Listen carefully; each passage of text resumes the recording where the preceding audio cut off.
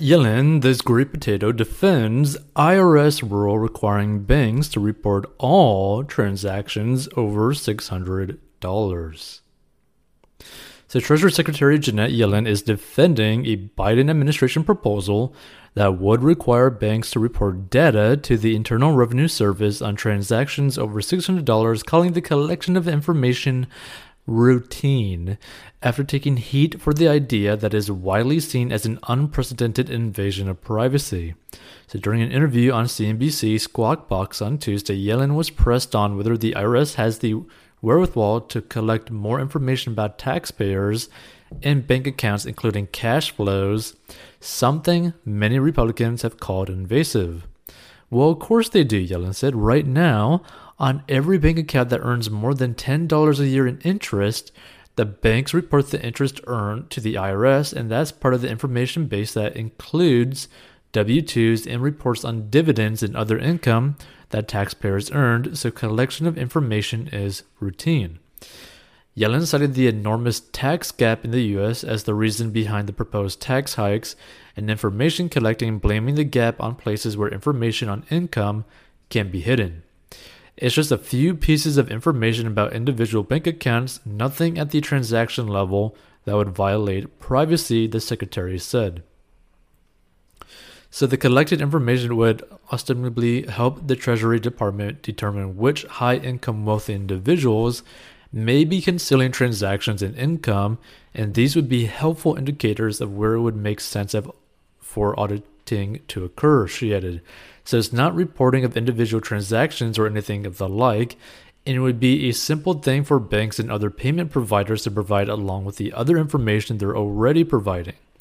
So under the proposal, banks would be required to turn over aggregate inflow and outflow numbers annually to the IRS and would cover bank accounts with at least $600 or at least $600 worth of transactions, according to the Wall Street Journal. The proposal has been slammed by Republicans as an invasion of privacy, and last week, Senator Cynthia Lummis slammed the Treasury Secretary during a Senate Banking, Housing, and Urban Development Committee hearing, asking if she was aware of how unnecessary this regulatory burden is. Do you distrust the American people so much that you need to know when they bought a couch or a cow? The Republican senator asked. There are obvious privacy concerns for all Americans here, and this represents a dramatic new regulatory burden for community banks and credit unions in Wyoming and elsewhere, Lummis added. So bank customers are not subjects to the federal government. Banks do not work for the IRS. Yellen defended the plan, telling the senator banks already report directly to the IRS the interest that they pay on accounts when it exceeds $10. And this is not a proposal to provide detailed transaction-level data by banks to the IRS. Well, $600 threshold is not usually where you're going to find the massive amount of tax revenue you think Americans are cheating you out of, Lummis fired back. That's correct, Yellen admitted, but it's important to have comprehensive information so that individuals can't game the system and have multiple accounts. So several states have also expressed concern of the proposal, including Nebraska, which slammed the information collection as a violation of Americans' constitutional right to privacy and said that costs associated with banks, credit companies, and other financial institutions complying with the requirement would be passed on to consumers. This could lead to a tremendous invasion of privacy, the likes of which our country has never seen.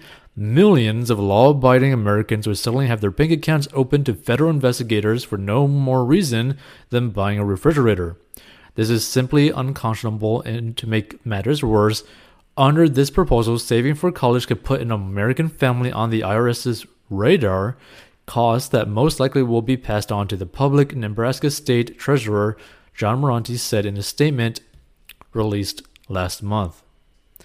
And this is another thing that a lot of people, if you end up stumbling upon this or listening to this, what you need to understand about this as well is that if you were to really break this down and take a step back and look at this whole situation, this is not to go over the rich. This is not to go over any individual that's making decent amount of money for tax purposes. This is not what that is. This is a situation where you're basically having a regressive tax on the poor. Okay? You are literally taxing the poor in this situation right? You are taxing basically the people that are living paycheck to paycheck, people who are bad at their finances, right? People who are in the poverty line, right? Who might be getting things on the side from like cash jobs that they might be doing or cash gigs that they might be doing, right? Like, this is not going to affect people who make any decent amount of money at all. This is not going to affect CEOs. This is not going to affect people who are making millions of dollars. This isn't going to affect people who are making hundreds of thousands of dollars. This is not even going to be affecting people who are making $50,000 a year, right? Unless they're like super bad with managing their money, right? This is going to affect the poor, right? This is going after the poor. And many people may not even realize this, but typically the group of people that get audited by the IRS the most are not the rich. Why? Because the rich can pay for extremely good tax lawyers and accountants to do their taxes for them so that they could cross their T's and dot their I's everywhere that they need to, and also go and see different things that could potentially lessen their tax burden, right? And if you're super rich, you don't even take an income at all, and you never have to pay taxes, okay? But for the average working individual in the United States and the poor that are not taking the unemployment assistance or government assistance, right? But even then, they're still getting taxed on that stuff as well. That's the basically group of people that typically get audited by the IRS the most, right? Because they tend to screw up on filing their taxes. So this is a very scary situation, not for people who have any amounts of money, but for people who don't, for people who are living paycheck to paycheck and people who are poor. And people need to really understand this, right? It's like the government isn't going after the rich, okay? They are trying to go after the poor, and they're trying to go after people who are bad with managing their money, which is the majority of the United States population. If you're rich, you're not going to be managing your money badly. If you're wealthy, you're not going to be managing your money badly, right? And you're going to make certain that you don't screw up on your taxes.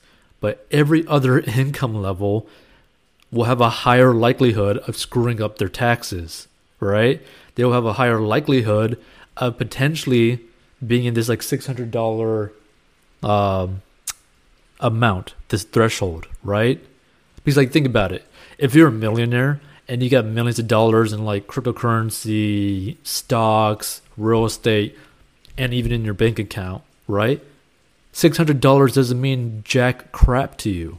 But if you're living paycheck to paycheck, $600 can mean a lot for you. If you're a student, $600 can mean a lot for you, right? So this is something to really understand. Like, this is going after the working class and the poor. And also people who are just trying to save money for college, trying to save money for like their first ever car, and when they want to pay it in cash, all that kind of stuff, right? So just keep that in mind.